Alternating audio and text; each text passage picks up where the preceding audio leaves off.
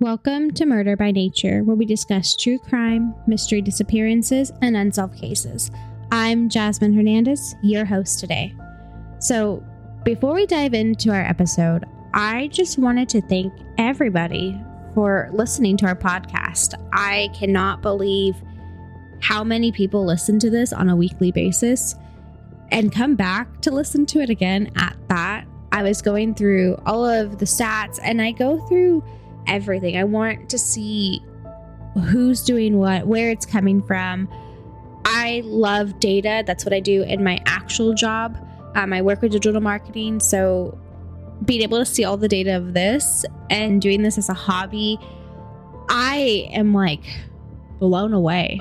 We're about to release, I believe, our 13th episode this week. And I have people from all around the world listening into this, and it just makes me super excited. I am so excited for this. I am going to be releasing video episodes going into the month of September. I have majority of the equipment that I need now, I think. I have to redo my office, which I'm really excited about. I love freshening things up every so often, but I have to redo my office because I did get a backdrop because I have pictures and horror-themed movie posters all over my office. And I don't want that to be the focal point of the background. So I need to put up an actual background, and that will get done. And then I'm just waiting for 2 more things to come in the mail, and we will be good to go. So we will bring this to YouTube probably into the middle of September, but definitely going into October. But I just want to say thank you guys for listening. There's so many different countries and so many people around the world that are listening into this. And I know for sure there aren't people that I know, because I don't know people there. But if you guys have any recommendations on different stories you would like to hear, send them in. There's a link in my TikTok, Instagram, and I believe on my Buzzsprout profile. So send those in. I have a lineup of so many different cases. And if you follow us on TikTok, which we are so close at hitting 5,000 followers, super exciting. But if you follow us, you kind of have an idea of the case that I'm going to be talking about today. I released a little sneak peek yesterday over there, and this case is the Chicken Coop murders. This case has a lot of twists and turns, so a trigger warning: there is incest, rape, and molestation within this case. So take that as we go into the murders of the Chicken Coop. Our references today are Wikipedia, Crime Museum, Ranker, All That Is Interesting, Criminal Minds, Heather Moore Medium, Grunge, and Academy, the Clio, Murderpedia, and the Channeling Movie by Clint Eastwood. And with that, we're going to dive into the Chicken Coop murders. Our story begins in a city called Wineville. Now, you won't find Wineville, California anywhere on a map. This Southern California town did exist, but it vanished in 1930. What happened in the small town that would rattle the townspeople to the core was known as the Chicken Coop murders. These crimes were so crazy that the townspeople couldn't bear to be associated with Wineville anymore. This town instead changed its name to Mariloma, California. Gordon Stewart Norcott was born in Blandford, Saskatchewan, Canada. He was raised in the British Columbia and moved to Los Angeles, California with his parents in 1924. 2 years later, at the age of 19, he asked his father to purchase a land in the community of Wineville. This was located in Riverside, California. He would build a chicken ranch and a house with the help of his father and his nephew, 11-year-old Stanford Clark. It was under this pretext that Norcott brought Clark from Blandford to the United States. On March 10, 1928, 9-year-old Walter Collins disappeared. He was last seen around 5 p.m. by a neighbor on the corner of Pasadena Avenue and North Avenue 23rd in Lincoln Heights, Los Angeles. His mother, Christine Collins, gave him some money to go to a movie theater nearby and watch a new movie that came out. The Los Angeles Police Department was already under investigation for several corruption scandals and their inability to locate Walter Collins. The police chief, James Davis, was under a lot of pressure to solve the case, though. The police looked all throughout Lincoln Park Lake, but were unable to find anything. Collins' father was a former prison inmate, and he thinks that they were responsible for his son's disappearance in an attempt to get revenge.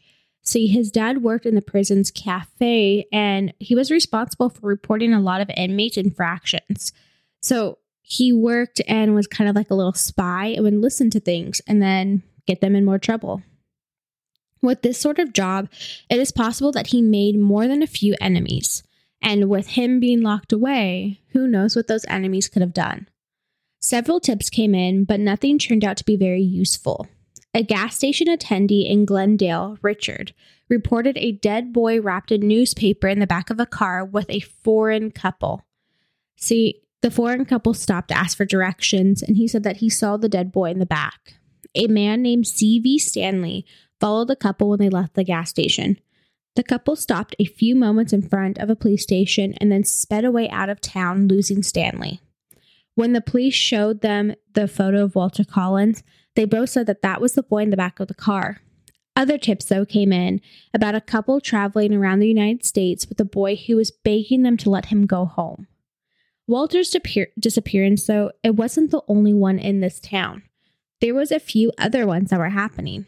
Nelson and Lewis Wilson, 10 and 12-year-old brothers, went missing on their way home to Pomona.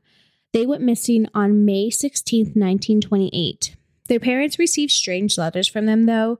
The first stated that they were headed to Mexico, and then the second stated that they planned on staying missing as long as possible to become famous. See, the Los Angeles Police Department didn't connect these two cases, though. They didn't think that they had anything to do with each other. They also did not connect a case that happened in February of this same year in La Puente. Police found the body of a Latino boy decapitated, and this rocked them, but they never did anything about it. Now, with all three of those cases, there's something that kind of struck the townspeople as odd. Neighbors were making complaints about a man mistreating a boy at his poultry farm, but the police, again, did not connect this at all to any of these cases. In August of 1928, Illinois police picked up a boy who told them his name was Arthur Kent. At first, he would say that his father abandoned him, so they placed him with a temporary home. Eventually, he told police that his real name was Walter Collins from Los Angeles, California, and that he has been avoiding their questions to protect his father. Illinois police contacted California police. They sent photographs back and forth of the boy and later decided to send him to Los Angeles. The California authorities contacted Christine Collins and showed her the photos of her son. She immediately said, "That was not my son." However, Captain J.J. Jones talked her into trying out the boy for a little bit. I don't know about you, but I know my kids from a mile a minute. And if I said someone was not my child, they probably are not my child. But back then, these guys, they were under so much pressure from trying to solve the case to things that were happening within the police force. They just wanted it to be over with. So they told her to try it out and see what happens. 3 weeks after their reunion, Christine Collins brought the boy back to the police station. She brought with her Walter's dental records and a signed statement from people who knew Walter, saying that this boy was not him. Captain Jones called her a lunatic and claimed that she was trying to get the state to take care of her child and believed that she was just too embarrassed with the police department. He threw her into a psychiatric ward in Los Angeles County General Hospital on a Code 12. A Code 12 allows police officers to get rid of troublemakers by throwing them into psychiatric hospitals. So I know in the state of California, we don't have many psych wards anymore. Not ones that you go and stay in like what they did back then. And a lot of that is due to the fact that people that were going into psychiatric wards weren't actually psychotic. They didn't have things like that. And the people that really needed them weren't giving that care. And that's where Code 12 came in, is if they just didn't want to deal with you, they told you that you were insane and bam, you're in a psych ward now. The Los Angeles Police Department initially continued to insist that Christine Collins had her son. They only discontinued this belief when a handwriting expert came in to analyze their writing styles. This expert ended up concluding that the boy's handwriting was definitely not a match to the samples collected from previous years. See, for me, I'm in California. We're taught different ways to talk, as well as our writing styles. And this is the same for the East Coast. There's different ways and different things in how you pronounce things and the way that we write. This is where it came in with this case. The strange R's that the boy used are commonly caught in Illinois, and not found in California. So again, because we have so many different cultural differences from the East Coast to the West Coast, things that I do here and the way that I say things aren't always the same when you go into the East Coast setting. I may have an accent from the way that I talk, and people from there have accents to me. So when police are looking at different things, they take that into account because that can really help pinpoint where people are from. The things that they do, their actions, the way that they hold themselves is always going to be geared towards their environment. Now, with this, Christine has been incarcerated in the psychiatric ward this entire time, and Jones decides that he's going to question the boy. 12-year-old Arthur Hitchens Jr. ends up admitting that he is a runaway originally from Iowa and a drifter at the roadside cafe in Illinois. They said that Arthur ended up looking like Walter, and they knew that Walter was from California, so Arthur decided to come up with this plan that he was going to impersonate Walter. He said that his motive was only to get to Hollywood so that he could meet his favorite actor. Now, Hollywood isn't very far from me now. I'm in Riverside County. It's not very far from where I'm at, but I can only imagine back in the 1920s that it was probably a really, really long time to get from Riverside County to Los Angeles County. I feel like that would have been a trek for a 12-year-old. Christine was released 10 days after Arthur admitted that he was not her son, so they did keep her in there for 10 more days. Now, in 1928, 15-year-old Stanford Clark had been working on the chicken ranch with his 19-year-old cousin, Gordon Stewart Norcott. Jessie Clark had been concerned about her brother because she said something didn't seem right. Something was strange about her brother's letters, so she decided to make a trip down from Canada to see him. Despite Gordon's efforts to make sure that the siblings were never alone, he didn't want them by themselves. Jessie managed to wield out the truth of her brother. Their cousin had not only been sexually abusing him, he was also a murderer. Stanford asked his sister if she recalled reading in the papers about a little boy that was kidnapped, named Walter Collins. Collins has vanished in March of 1928 on his way to see a movie, and Stanford then went on to say Gordon killed him. Gordon kept Collins at the ranch for a little bit over a week, and then he killed the boy when people started searching for him. He also told his sister about the murder of 2 other boys, as well as a Mexican ranch hand Stewart had shot and decapitated. A terrified Jessie decides she's going to fly back to Canada, and when she does, she told the American consul the whole story, who then alerted the Los Angeles Police Department. On August 31st, 1928, the police in Los Angeles sent immigration officers Judson F. Shaw and George W. Skellhorn to Wineville to check on Stanford. Gordon was driving down the road with his mother, Sarah Louise Gordon, and they saw the officers approaching and decided they were going to hide out until they can hot-tail it to Canada. The officers found Stanford at the ranch with Gordon's father, Cypress, and took them both into custody. While awaiting deportation, Stanford's conscience grew heavy. He told his jailers everything. He explained how Gordon raped him and how he would kidnap other little boys and rape them too. He said to the police that Gordon, along with his mother, even killed some of the boys and forced him to murder them also. The cops showed Stanford photos of several missing boys. And with this, he was able to identify Nelson and Louise Wilson and also Walter Collins. He also recalled a time that Gordon kept a Mexican boy in the chicken coop and killed him too.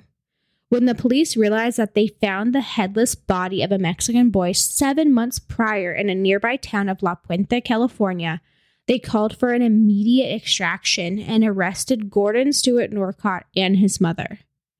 On September 15th, 1928, Stanford told investigators that his uncle kidnapped him and physically and sexually abused him. Now, he also said that he made him watch the abuse of other boys and murders of Walter Collins, Nelson, and Louise Wilson. Now, this is where I'm going to say it's going to get a little weird. So, Gordon used to make Stanford even participate in these acts. Stanford was very young at this time, and this is something that ended up carrying with him into life, and we'll get into that later. Gordon abducted the boys to rape them, and then when he would get bored, he would lead them into an incubator room to see hatching chickens, and then he would kill them with an axe. So the chicken farm was a real farm. He really did have chickens, and he was raising them and selling them, and he used that as his cover-up. Stanford told the police that they would be able to find the graves near the chicken coop for the brothers and for Walter. 2 graves were found, but the bodies were not fully there, only pieces of bone. Axes found among the farm with other equipment had human hair and blood on them. Several bones were scattered across the ranch, which people later determined that was from male children. So they had forensic go out there, they tested them, and it was from male children. Inside the house, a book checked out by one of the brothers was found, and also more letters to the parents were written. So all of the letters were coming from Gordon. Gordon's father, Cypress, told police 2 days later that his son had admitted the murders to him, but by that time, Gordon and his mother, Louise, left town. On September 20th, 1928, Gordon was arrested in British Columbia alongside with his mother. In December, the police took Gordon back to his ranch in an attempt to get more information from him. While there, he verbally confessed to the 5 murders, including the brothers, Walter, and the Mexican boy. However, later that day, Gordon only admitted to 1 homicide in a written confession, which was the murder of the Mexican boy. Gordon's mother confessed to the murder of Walter Collins. She said that she delivered the final blow to the boy and buried him in a hole near the chicken coop. Stanford Clark said that his grandmother told them that if they each hit the boy, they would equally be guilty if they were caught. But Sarah was convicted of this crime and sentenced to life in prison for the murder of Walter Collins. Gordon's trial began in January of 1929. He fired several defense attorneys and proceeded to defend himself during this trial. He admitted to abusing young boys because he loved them. He even had said that his mother would testify for him, and she did. She claimed that she was actually his grandmother because her husband raped her daughter, Winifred, and Gordon was Winifred's son. Now, Gordon also claims that he had a very sexual relationship with Sarah, which he was grown up to believe was his mother, and that his father also molested him. Gordon's defense was rather odd, and it was obvious that he was no lawyer, although with the strange defense, Sarah didn't prove to be very credible. She would tell the jury that she would do anything for Gordon. She would continuously say that she would do anything for him, so she couldn't be used as a credible witness. Gordon was implicated of the murder of Walter Collins because his mother already confessed to it and was sentenced to it, so the state decided not to pursue Gordon for that murder. It was speculated that Gordon may have killed as many as 20 boys, but the state of California could not produce evidence to support that. Ultimately, the state only brought charges against Gordon for the murders of the unidentified underage Mexican nation, the headless Mexican, and the brothers, Louis and Nelson. On February 8th, 1929, an all-male jury convicted Gordon of first-degree murders of the Wilson brothers and the anonymous victim. Judge George R. Freeman sentenced him to death. Gordon was hanged on October 2nd, 1930, and as for Stanford, he was never tried. He was seen as a victim in the entire case. After Gordon was sentenced, Sarah attempted to commit suicide and begged authorities not to execute her son. She said, "I got a square deal. If they'll just be good to my boy, if they just won't hang him." Now, after she learned that her son was going to be hanged, Sarah begged authorities to hang her as well. Sarah served her sentence at the state prison and was paroled after less than 12 years. She died in 1944. Now, Christine became very hopeful. She was hoping that her son Walter might still be alive after her first communication with Gordon. She asked Gordon if he killed her son, and after listening to his repeat lies, confessions, and then recants, she concluded that Gordon was insane. She said that Gordon didn't seem to know whether he'd even met Walter, much less killed him, so she clung to that hope that Walter was still alive. Gordon sent Christine a telegram shortly before his execution saying that he had lied when he denied Walter was amongst his victims. He promised to tell her the truth if she came in person to hear it. And a few hours before the execution, Christine visited Gordon. But upon her arrival, he yelled, "I don't want to see you." He said she was confronting him. "I don't know anything about it. I'm innocent." A news account said the distraught woman was outraged by Gordon's conduct, but also was comforted by it. She said that Gordon's ambitious replies and him to seeming refuse to remember such details of Walter's clothing, the color of his eyes, gave her hope that her son was still alive at this time. Now, Christine ended up filing a lawsuit against the Los Angeles Police Department, and on September 13, 1930, she won that lawsuit against Jones. She was awarded $10,800. This is equivalent to about $162,000 in I would say not now because of inflation, but back in 2021. But Jones never paid. The last newspaper account of Christine is from 1941 when she attempted to collect $15,562 in the judgment from the then retired Captain Jones in Superior Court. But nothing came from that. In 1935, 5 years after Gordon's execution, a boy and his parents came forward and spoke to authorities. 7 years earlier, the boy had gone missing, and the parents had reported his disappearance to the police. At the time of the boy's disappearance, authorities speculated that he might have been a murder victim at Wineville. But Stanford Clark, however, never told authorities about a boy that escaped from the chicken coop, and the national records and Stanford Clark's own testimony indicated that only 3 boys were ever held at the chicken coop. This was Walter Collins and the 2 brothers, as well as the Mexican one, but that's a different story. And they were all murdered, though. So it doesn't make sense that this is true. They were probably just... this case was blowing up, so I feel like they were coming forward to more so get fame, I guess. That's where I'm going to leave that one at.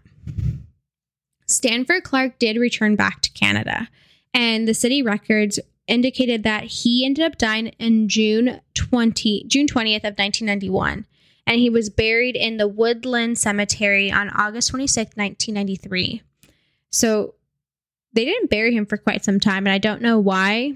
It did say that he also had to go to like a boarding school after the murders when he went back to Canada, and he was there for quite some time, and he wanted to use his story to kind of help people, but that's all the information I can find on Stanford Clark.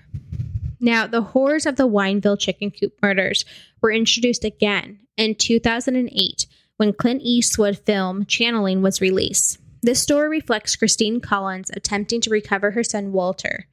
The movie also shows Christine Collins preserving the overcome in the unjust law enforcement system to learn the truth about her son.